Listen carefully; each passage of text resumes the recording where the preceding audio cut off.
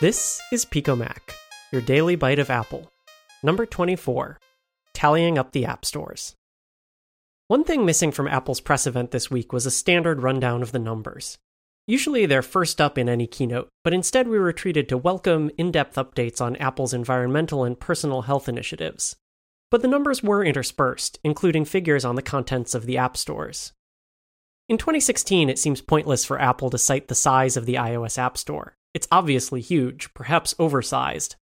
However, tvOS is a fledgling platform, and early numbers can tell the tale of platform growth. The App Store is the defining feature of tvOS over the prior generation Apple TV system software, and Tim Cook reiterated that. Now, apps are the future of television, and this transition is well underway. In just a short period of time since the Apple TV has been shipping, we have 5,000 apps on the App Store. Here's the problem with tvOS apps. There are lots of them already, and Sturgeon's law applies. Several apps were trotted out as good tvOS citizens, including the March Madness app I made an initial review of last week. I thought I was pretty harsh on it after just a day's use, and that I might have to retract some of my comments. No, it's worse than I'd come to realize. First, the app is plain buggy. I've had to force quit it at least 10 times. Second, its hallmark tvOS exclusive feature of split-screen live games is a failure. The feature didn't even properly surface until well after broadcasting began. Next, it turns out that many of the games, those on CBS on Real TV, are banned from the tvOS app, even though they are available on iOS and can be airplayed.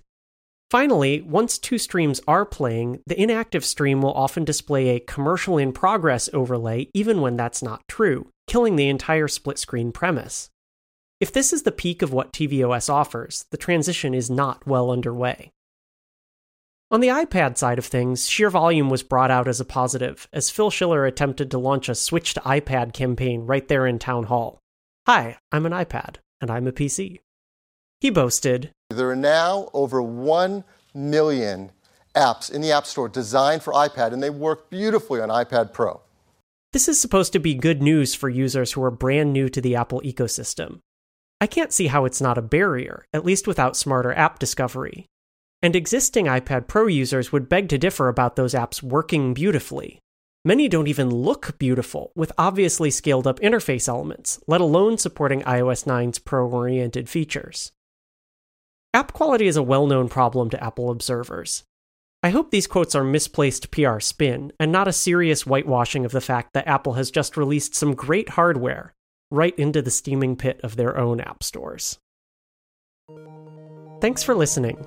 A quick programming note.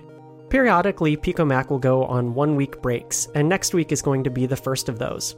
If you're a new listener, you can take that time to catch up, or if you've been a listener from the very beginning, I'd love it if you followed the show on Twitter, @_PicoMac.